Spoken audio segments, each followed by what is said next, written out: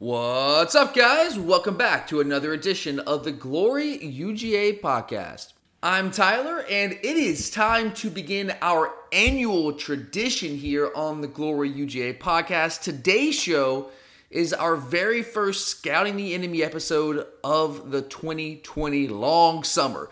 All of you longtime listeners, you know what these episodes are all about. We've done this for, 5 or 6 years now, but for some of our newer listeners, first, thanks for checking us out. Always appreciate that. But every summer, we try to put together the most detailed preview of each Power 5 team on our schedule. It's one of the more popular features that we do each and every year. We break down the stats, the schemes, the personnel, the whole 9 yards, the whole deal. We go back, we watch the tape from last year. Guys, seriously, I literally DVR all the games of the teams that I know are going to be on our schedule the next year, and then spend the late part of the spring, the early part of the summer going back and pouring through the tape in order to give you guys the most accurate, most detailed picture I can of each of these teams. It's actually kind of been a godsend through this whole pandemic time period where I actually have a lot of extra time on my hands to spend watching all the tapes. So I've actually been able to put more into this offseason series than I have the past couple years. So I'm really excited about it. This is not like what you get on most national podcasts or radio shows where they spend about 3 to 4 minutes maybe discussing each team before moving on. And that's not their fault. It's just kind of the nature of the beast. When you have to cover all the teams in the country, you just can't really spend much time on it. You can only cover them on like a surface level. But that's not what this is. This is a deep dive. And now, to be sure, as with any preview, I can tell you all about what these teams were last year. But there's certainly a bit of projection when looking forward to 2020. Still, I think the previous season can be really instructive about a future team if you know what to look for. So yeah, I'm excited about getting started on the Scouting the Enemy series today. I'm sorry that I'm a day late getting this out. This is Friday morning. I'm recording this and getting this out to you guys. We've been posting on Tuesday and Thursday nights for the most part this summer. But this week was a little different for me. I had to head out of town for a couple of days and just didn't have a chance to work on the show during those couple of days. So I had to put the finishing touches on it Thursday instead of being able to record it on Thursday. But I'm ready to roll now, so let's do it. Let's get to it. And up first this season is the Virginia Cavaliers of the ACC in a game that, to be perfectly honest, I think a lot of you know this if you've been listening for a while. I've said this before, but it's a game that really, frankly, has just never really excited me since it was first announced a couple of years ago. And look, I know playing them on Labor Day night is probably good for the program. It gives us an exclusive window to play in, and that is good. That's good for the program. Get some eyeballs on the team, although I'm not sure how many more eyeballs we need on our program. I think we get plenty of national attention as it is, but still, it doesn't hurt at the very least. But for fans, which are a big part of college football, I really don't like it. I might be in the minority. I very well could be. But me personally, I'm not really down with it. College football Saturdays are sacred to me. I mean, truly sacred. And to give one of the 12 we get each year up for a Monday night game in Atlanta. Look, you guys know I'm not a fan of games in Atlanta in the first place. To me, tailgating in Atlanta is just garbage in general. There's really not much of there's not a real entertainment center around where Mercedes-Benz Stadium is. There's a couple of places, but really nothing all that great. It's just not a good setup for fans, in my opinion. Plus, if it's on Monday night, I got to get up and go to work the next day. Yeah, sure, I know I could take a day off. But look, I use all my personal days for the Fridays before road trips, so I'm not wasting one on this game. And look, if we had to play on Labor Day night, I would be more okay with it if it was an actual big-time opponent, like maybe a Clemson, an Oklahoma, an Oregon, a Southern California, something like that. Like Alabama, again, for the second time in the last 3 or 4 years, is playing USC to open the season while we're playing Virginia. That might make the whole thing worth it, playing a big team like that, but not Virginia, man. Like that, no, not Virginia. It just annoys me. But I'm just one small speck in time. I do not matter, and I'm sure a lot of you are excited about it. And I'm excited to get the season started. I'm happy that we're playing at least a Power 5 opponent and not, Southeast Missouri. So it's not the worst thing ever, but I'm not excited about it. If we were going to play Virginia, let's do a home and home with them. I would love to go to Charlottesville. That'd be a great trip. But I don't know. Atlanta just never really excites me in the first place. And it's Labor Day night and it's Virginia. It is what it is. But Labor Day night it is. Anyway, I want to open by just giving some credit to head coach Bronco Mendenhall. And I want to do that by giving you guys a brief overview of the recent history of this Virginia program. I'm not going to go crazy in detail here because I know that's not what you came to listen to, but I think it is pretty instructive to kind of know where they were coming from and talking about how good of a coach I think Bronco Mendenhall is. And my guess is that most of you really aren't that familiar with the Virginia program, other than the fact that they are an okay-ish ACC team. And so to understand why I have so much respect for their coaching staff, I do think you need to understand where this program has been over the past decade or so.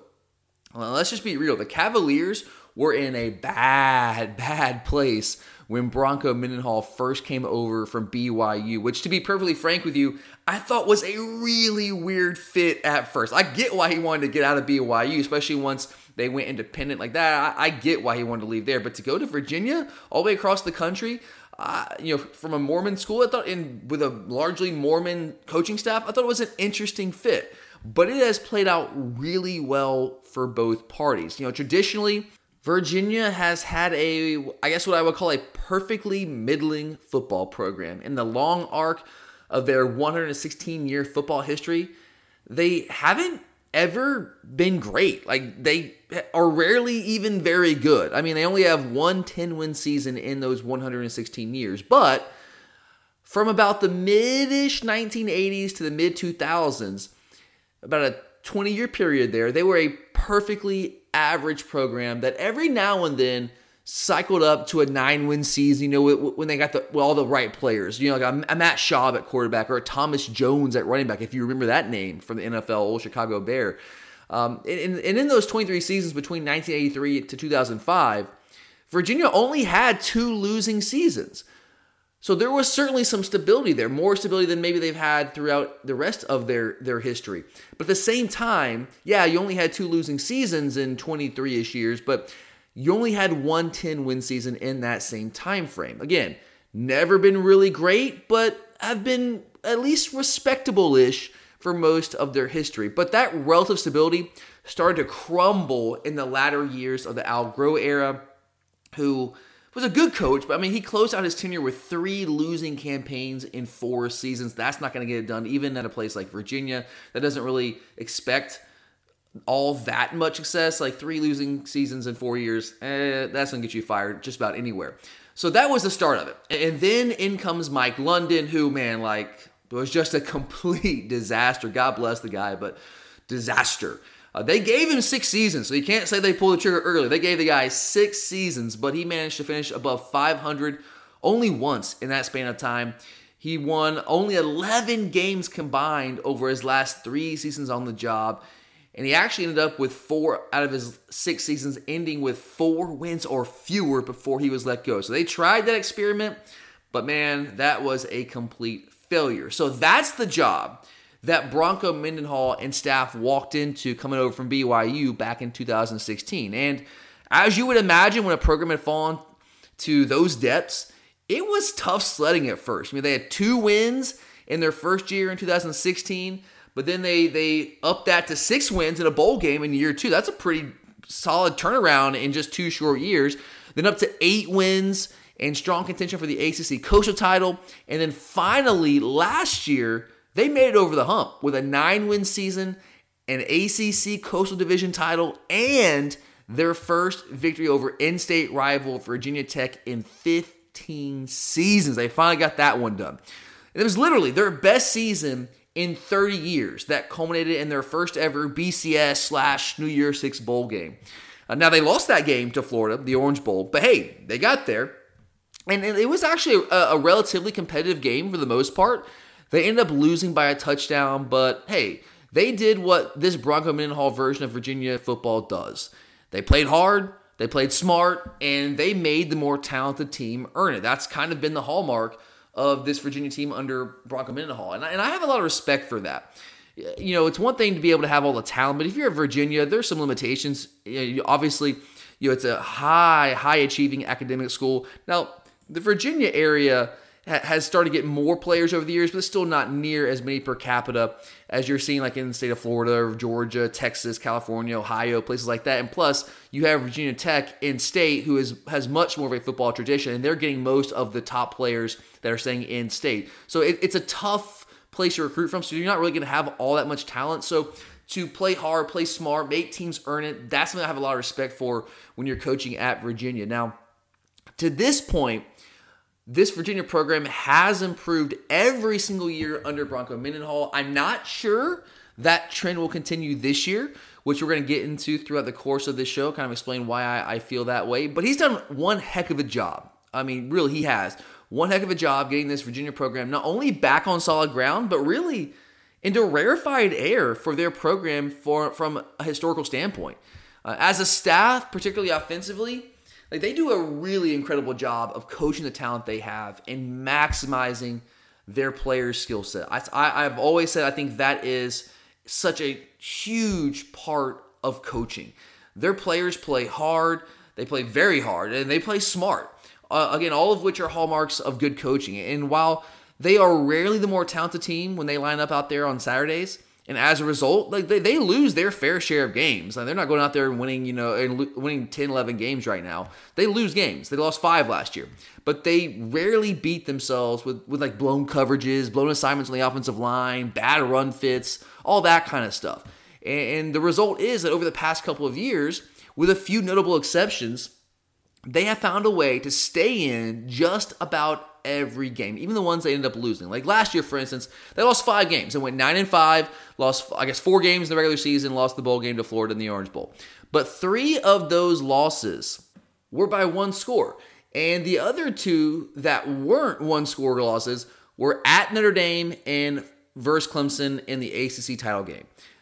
Understandable why they lost by a little more than 1 score in those 2 games. And actually, they were up on Notre Dame at the half before ultimately ending up losing by 2 touchdowns on the road. But Bronco Mendenhall has just transformed them into a good, solid, hard-nosed football program, and I got a lot of respect for that guy and his staff. So yeah, with Mendenhall leading the charge, I fully expect for them to be prepared to give us their best game. I do. I expect that. Will that be enough? No, I don't think so, as evidenced by what we saw when Clemson beat them 62-17 in the ACC title game last year. The thing is, as hard and as smart and as disciplined as they play, at some point, the talent disparity, it's just too much to overcome, especially when that more talented team also has a great coaching staff in its own right. So yeah, I don't expect this to be an overwhelmingly difficult game. I don't think that as well as they are coached, I don't think that's going to be enough to overcome the overwhelming talent disparity between where we are right now and where this Virginia program is from a talent perspective. But let's talk more about that. Let's move this conversation to the actual field of play where games are won and lost. And let's start with the Virginia offense. And when talking about the Virginia offense over the past 2 seasons during this surge towards relevancy, I would be remiss to start anywhere other than with quarterback Bryce Perkins. Perkins was their offense the past 2 seasons. And I know that's a popular thing to say from time to time, like, that team, they're not all that good. They just have like one guy, like he's their offense. But no, like Perkins truly, truly was their offense. I'm not saying they didn't have other good players. They had a few good players around him, but make no mistake about it. Every single thing about that offense was built around and ran through him. It was absolutely the Bryce Perkins show over the past 2 years for the Cavaliers. I mean, the dude accounted for 79% of their offensive production last year. 79%. His 3,538 yards passing last year. They broke a single-season Virginia record. In only 2 years as a starter, he finished 3rd in school history in passing yards and passing touchdowns. He holds the number 2 and number 3 positions in single-season passing touchdowns in Virginia history, and his 1,700 yards rushing over the past 2 seasons was the 3rd most among FBS quarterbacks. The dude produced, man. Like, he was absolutely a productive quarterback for them. But the thing is, and I know this is going to sound crazy, because the guy accounted for so much of their offense and took them to the ACC title game, led their resurgence under Bronco Mendenhall. But man, like watching him play quarterback, like he wasn't a good quarterback in terms of, I guess, doing things quarterbacks traditionally are supposed to do. His throwing motion was just bewildering. Like I'm not even sure how he completed a pass with that motion. His deep ball accuracy was tragic, man. Like I know people get frustrated with Jake Fromm, and I did at times as well. Missing some open guys on the field, but nothing like what you saw from Bryce Perkins. His decision making was highly questionable when passing. His fundamentals as a passer were erratic. He just, again, wasn't good at doing things that quarterbacks have to traditionally do at that position. I mean, guys, they absolutely 100% would have beaten Florida. Despite the talent disparity in that game, they would have beaten Florida if he did not miss 3 wide open, I'm talking wide open touchdown passes. Like they would have not only beaten them, they would have beaten them comfortably. And I'm talking one pass where the tight end had his man beat by about 5 steps. By about 5 steps at least. And not only did Perkins miss him, he wasn't even in the same ballpark. It wasn't even in the vicinity. There was no chance for that ball to be completed. It was almost like the equivalent of a shortstop trying to throw a guy out at first base, but the ball ending up at home plate somehow. That's how bad of a miss that one was. And then he missed Hasise Dubois, who was the best receiver last year, on another one, and blew a read on an easy potential 3rd touchdown. Like they should have won that game. Now you could also say on the flip side, well, if it wasn't for him, they wouldn't have been in that game in the first place. Fair point. But still, the fact remains, if he just makes one of those easy throws, they could have won that game. He just wasn't good when it came to having to consistently do those types of things. Yet he still ended up as one of the most productive quarterbacks in UVA history. So how does that happen? Like, what was going on there? There seems to be a disconnect. How does that end up happening? Well, I think first you have to recognize this. While he may have never been a great passer, I think that's certainly an understatement, he was a very, very good athlete. I think you have to start there when you're trying to explain how productive he was. But more importantly, in my opinion, the coaching staff built the offense around what he did best, which was clearly run the football. He couldn't throw the ball all that well, but he was a crafty, occasionally explosive, and deceptively powerful and tough runner. And offensive coordinator Robert Anae took those skills and built an offense around them, which is yet another reason why I have so much respect for that coaching staff. It wasn't that when I say they built the offense around his ability to run the ball, it wasn't that they didn't throw the ball. They did. Quite a lot, actually. In fact, they threw the ball about 6 more times a game than they ran it, which would seem to undercut my entire argument. But just hear me out here. But as much as they threw the ball, it was a very controlled passing game. It was all about the short to intermediate range pass, which Perkins was more adept at than a vertical passing attack. He completed about 64% of his passes, but only averaged 7.2 yards per attempt. And to put that into perspective for you, Jake Fromm last year averaged 7.5 yards per attempt. And we all know the issues we had with our vertical passing game and our offense in general. Like it was terrible.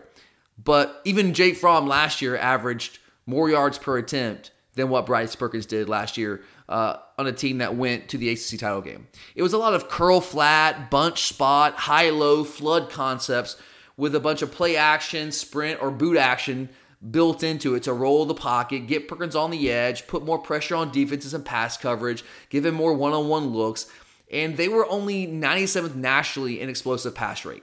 They didn't throw the ball down the field. They just simply did not do that. They threw the ball a ton. Yeah, they did. 37 times a game, which was, believe it or not, more times than Clemson, more than Alabama, and about the exact same as LSU. But they were emphatically not throwing the ball down the field. That's not what Bryce Perkins excelled at. He was not that guy. Now, throw it, short intermediate range, sure, he can do that. So yeah, they actually threw the ball more than they ran it. And they threw it more efficiently than they ran it. But I still maintain that their offense was built around the quarterback run game. Whether it was quarterback power, quarterback follow, quarterback sweeps, quarterback draws, any kind of quarterback run game, that's what they did. And it wasn't a dynamic run game. It actually was not. They were only 117th nationally. 117th in rush offense last year and only averaged, a very paltry 3.84 yards a rush. But even though they weren't efficient or altogether good running the football, it did what it was designed to do. It posed a threat. Featuring the quarterback run game, what it did is it consistently gave them a +1 situation in the box, which forced defenses to counter with heavy personnel. And that's the key. They forced defenses to attack them with heavy personnel to account for the run game. Otherwise, that quarterback run game would have been far more effective and far more efficient in terms of chewing up yards. And that was the key. That was the key to their passing game. No, statistically, they weren't near as effective running the ball as they were throwing it. It was 117th nationally versus 33rd nationally. But it was the threat of the run game that allowed their short passing game to flourish to the degree that it did. You know, if you go back and watch them, guys, on standard downs, defenses lined up almost exclusively in heavy personnel to counteract the threat of that quarterback run game, the Bryce Perkins threat. What that meant was that their slot wide receivers and tight ends, who also really fit that style of passing game, were being matched up with linebackers and safeties as opposed to DBs, like cornerbacks. Then once teams responded to being picked apart with a short passing game by subbing in an extra DB, then the Virginia run game all of a sudden did become much more effective. They did a really good job keeping teams off balance, but it was a very slow, methodical, completely possession-based offense. It was efficient, but not explosive in any way, shape, or form, as evidenced by the fact that they were 40th nationally in scoring offense, but only 81st nationally in total offense. What that tells you is that they weren't really chewing up yards at a high rate, but when they did get into scoring position, they were efficient, they were effective, and they were able to punch the ball in the end zone and get scores. But again, it was all centered and built around Bryce Perkins and the unique skill set that he brought to the table. But, Bryce Perkins, man, he's gone. No more Perkins in Charlottesville. And so are all but one of his top wide receivers. Joe Reed and his 77 receptions, gone. Hasise Dubois, who I think was their best receiver. I don't think he was their best receiver last year. He's gone, along with his 1,000-plus yards receiving. Starting tight end Tanner Cowley, gone.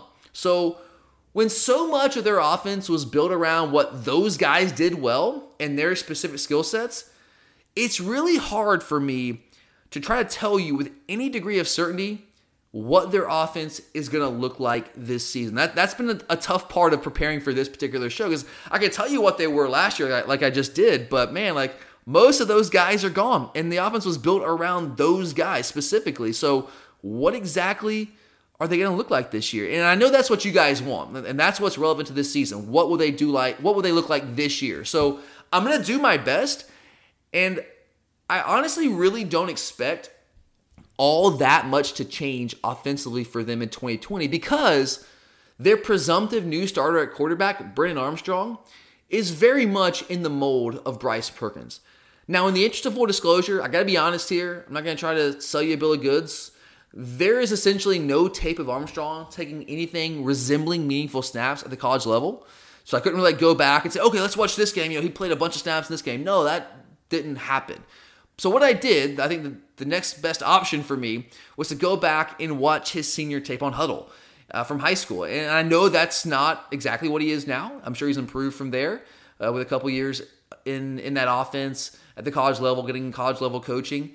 But that's really all I had to work on in terms of at least giving me a frame of reference to operate from when it comes to what skill set this guy brings to the table.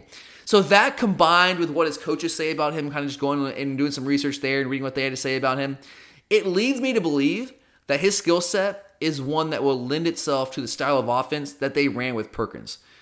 Some of the coaches on staff at Virginia have actually compared Armstrong to Taysom Hill out of BYU, now with the Saints, obviously more popularly, but originally out of BYU.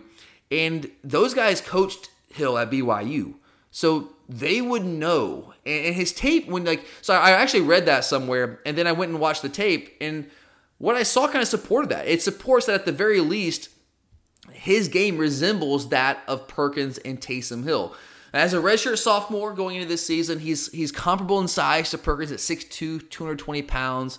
Like Perkins, Armstrong is a much better runner than he is a passer. As a runner, like he's pretty dangerous. He's fast. He's nimble for his size.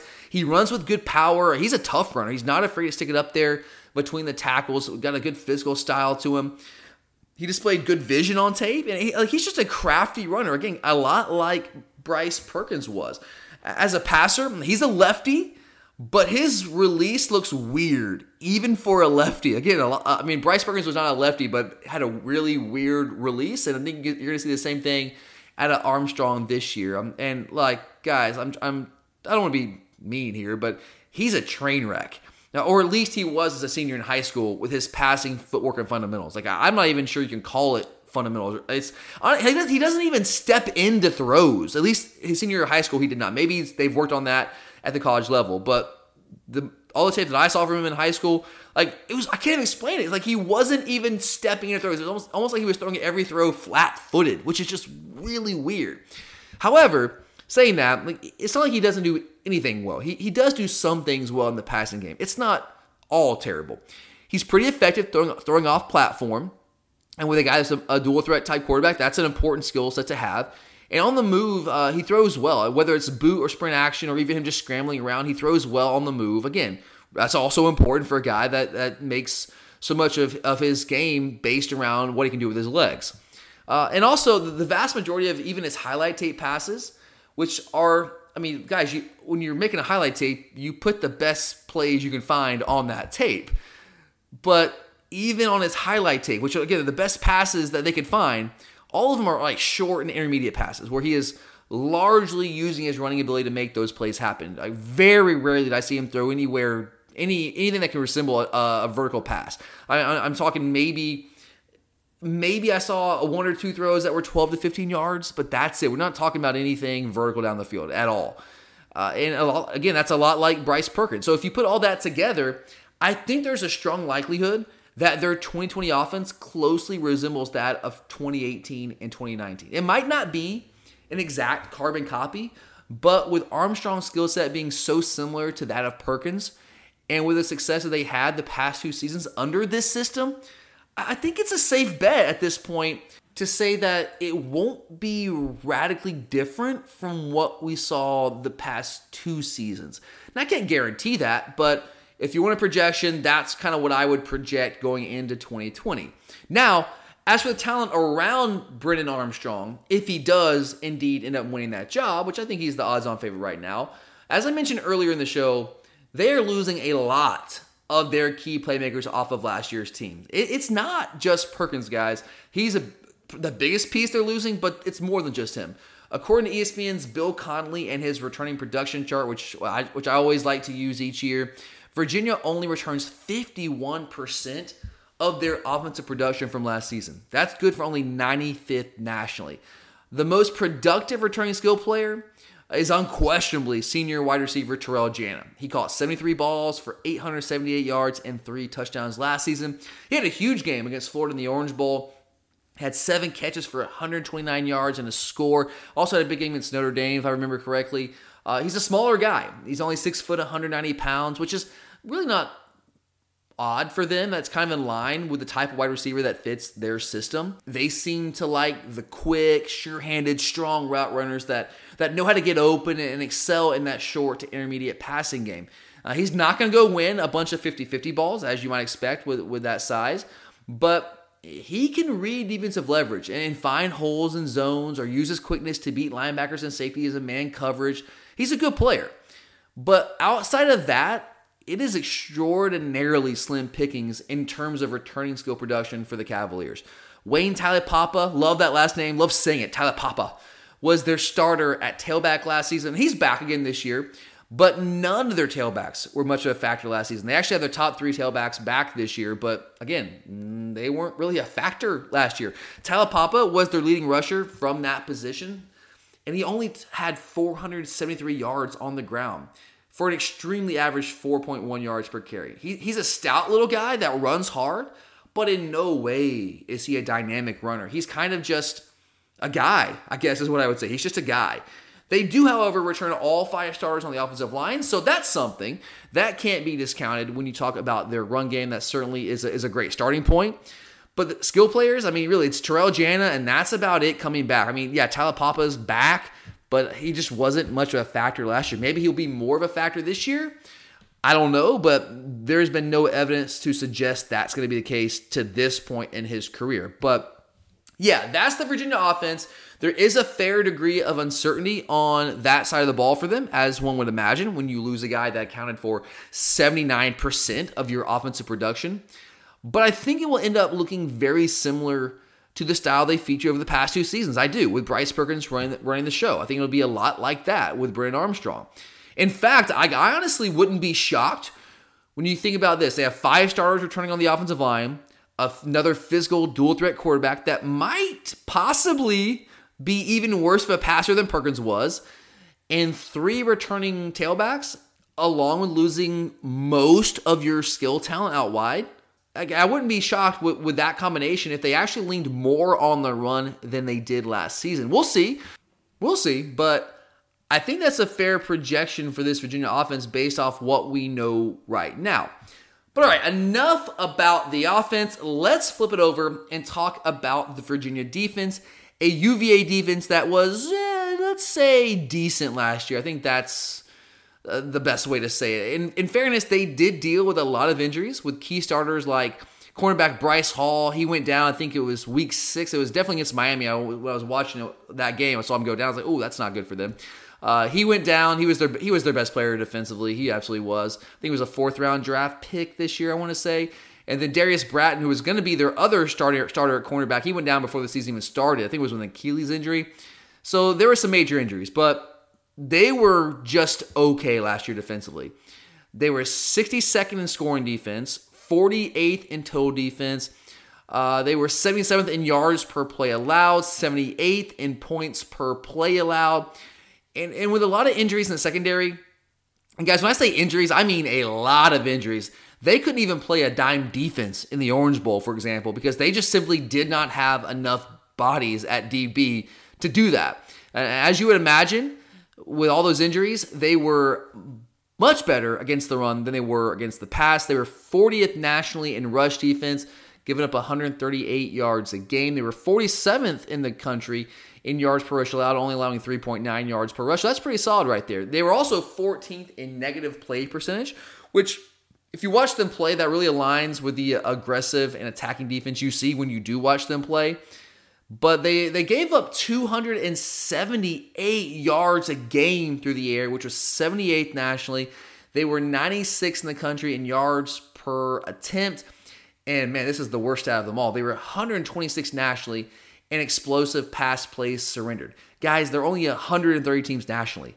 They gave up a lot of big plays in the passing game. Florida actually had a couple of them against them in the Orange Bowl.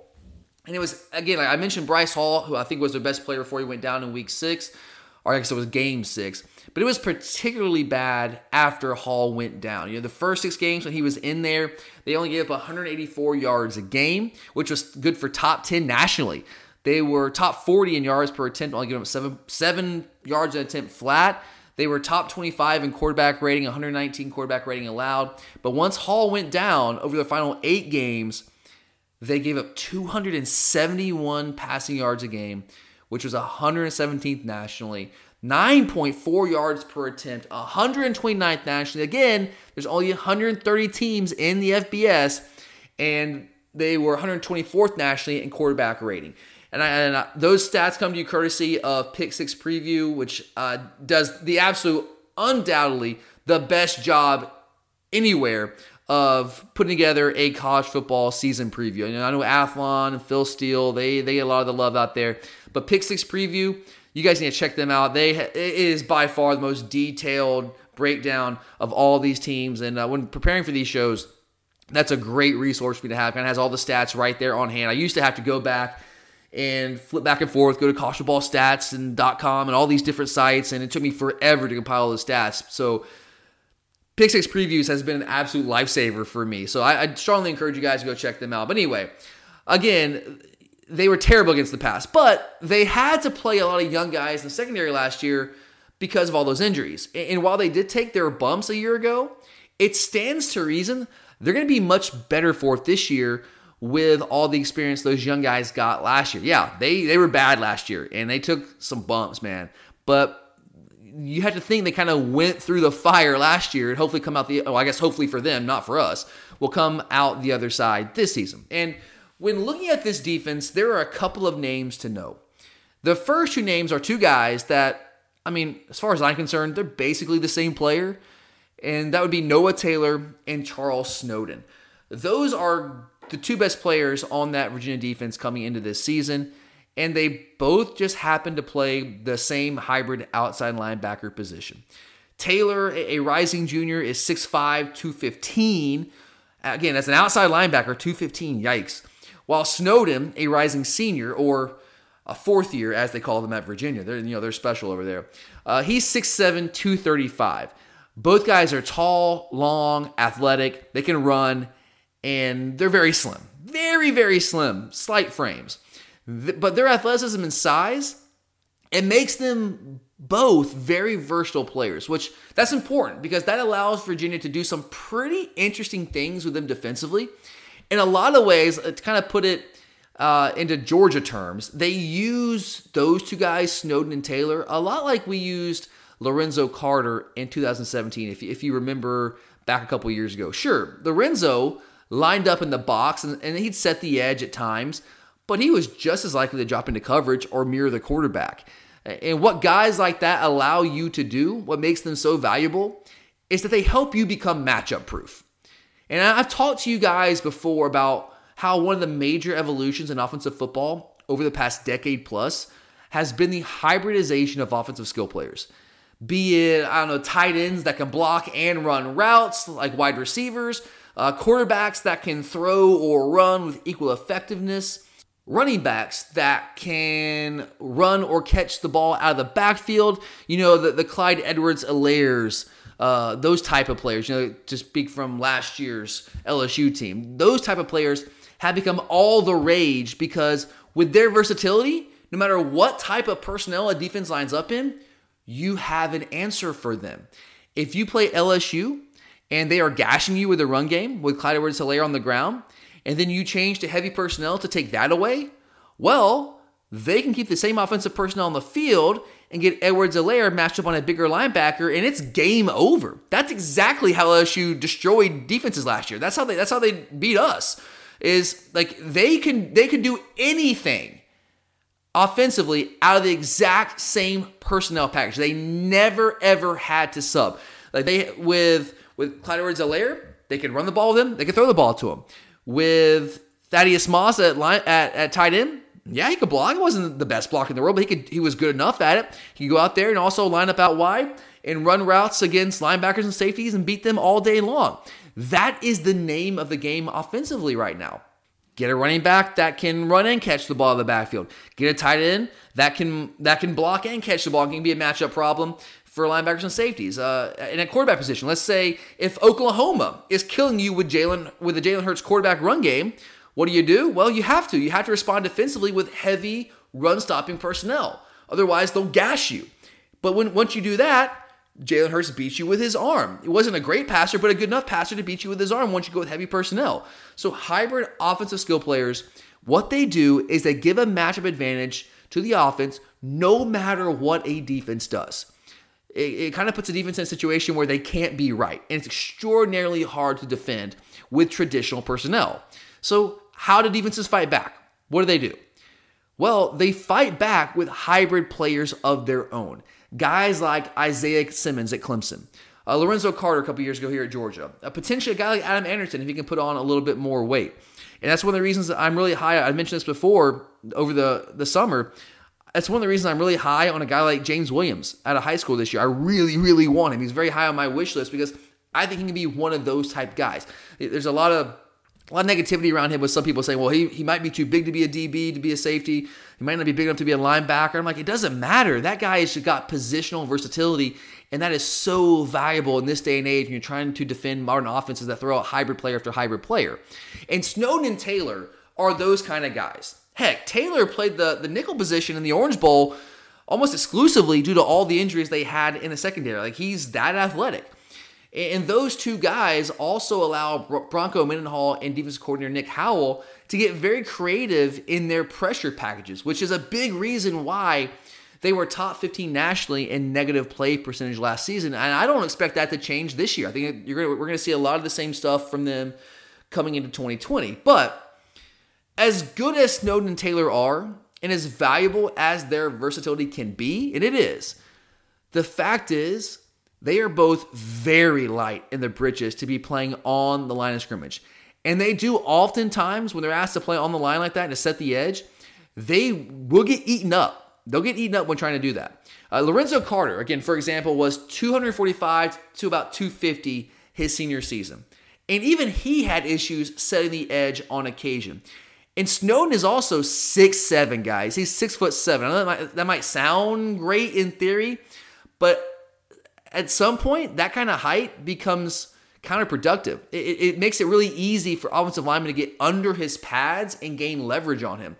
And honestly, as bad as our offense was last year, if we would have played them, I think we might have put about 40 on them because we would have just run all over them. I really believe that. I mean, as bad as Florida's ground game was last year, Florida was 107th nationally running the football last year. But even Florida put up 244 yards on the ground against Virginia. Look, we don't, and the crazy thing is, like, that's actually what Virginia was better at last year. They were much better against the run than they were the pass, but I still don't think they were really great against the run. And I think their numbers might be inflated a bit just due to the fact they played in the worst division in probably college football last year, the ACC Coastal. So I really don't think they were all that great against the run. And when teams try to attack the edge, Snowden and Taylor really had a tough time maintaining that edge position. So like we don't know what our offense will look like in 2020, nor do we know exactly what our offensive line's going to look like. But we do know that whoever ends up winning those spots on the O-line will be big, physical, highly talented guys. We've recruited so well at that position for years now. And I have to believe whoever it is that wins those jobs, that we're going to be able to test their ability to hold up on the edges and have some success doing so. So yeah, there's a lot to be excited about on the Virginia side with those two players. They allow them to do a lot of things defensively, but there is a kryptonite, and I think running the ball on the edges is that kryptonite. The other name to know on this Virginia defense coming into the 2020 season is linebacker Zane Zandier. I'm not as high on him as I am Snowden and Taylor. He gets a lot of attention when talking about the Virginia defense, so I want to mention him here. But honestly, I'm just really not overly impressed with him. Sure, he's a hard-nosed, throwback type inside linebacker that plays hard. He'll strike you. And I have a soft spot for players like that. I do. But I'm talking about defending modern offenses. Like, he's not particularly athletic. And pouring through the tape last season, he sure missed a lot of tackles, man. Missed a lot of tackles, fell off a lot of tackles. Now, he made plenty of plays, too. Like, he wasn't, like, complete garbage. He's a good player. I just don't happen to think he's anything special. And I absolutely do not think he would be in our four-man inside linebacker rotation if he was on our team. I just don't. It doesn't mean he's not a good player.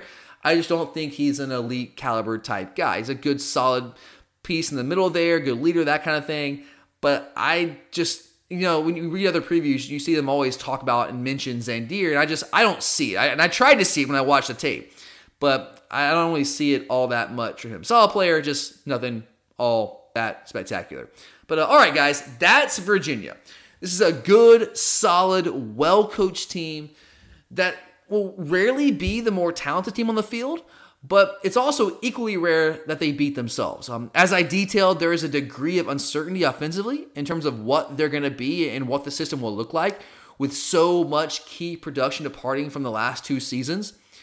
But with the skill set of likely quarterback starter Brennan Armstrong being so very similar to that of Bryce Perkins, combined with their success over the past 2 years in this offensive system, I think it's very reasonable to project that their offense is going to look and operate a lot like it has the past couple of years.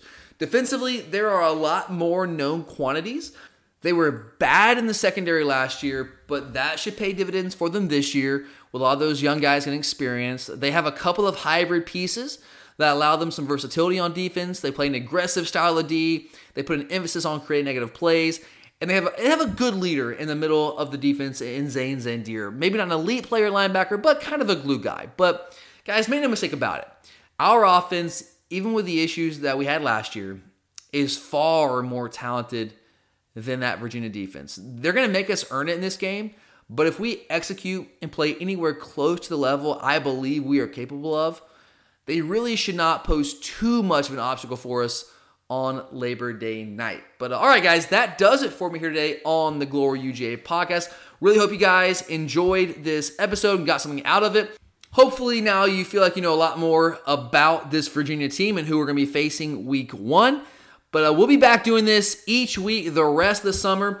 We are going to have the Alabama Scouting the Enemy series episode up next week. Curtis will actually be back on that episode, so look forward to that. We're also going to have our mailbag, our June mailbag episode that will be running first thing next week. So if you have any questions, anything you want to know about, anything you want us to discuss, hit us up on Twitter. It's at glory_UGA. You can also email us those questions at gloryugapodcast@gmail.com. So hit us up, guys, with whatever is on your mind. Thanks for listening. I had a lot of fun doing this show. Actually, I have a lot of fun putting together these shows. It's a lot of work. It really is. It's quite the task, but it's still the whole process of breaking down opponents and that kind of deal and go back and watch their games. It's a lot of fun for me to do that, so I enjoyed it. Hope you guys enjoyed it. Thanks for listening. I'm Tyler, and as always, go Dogs!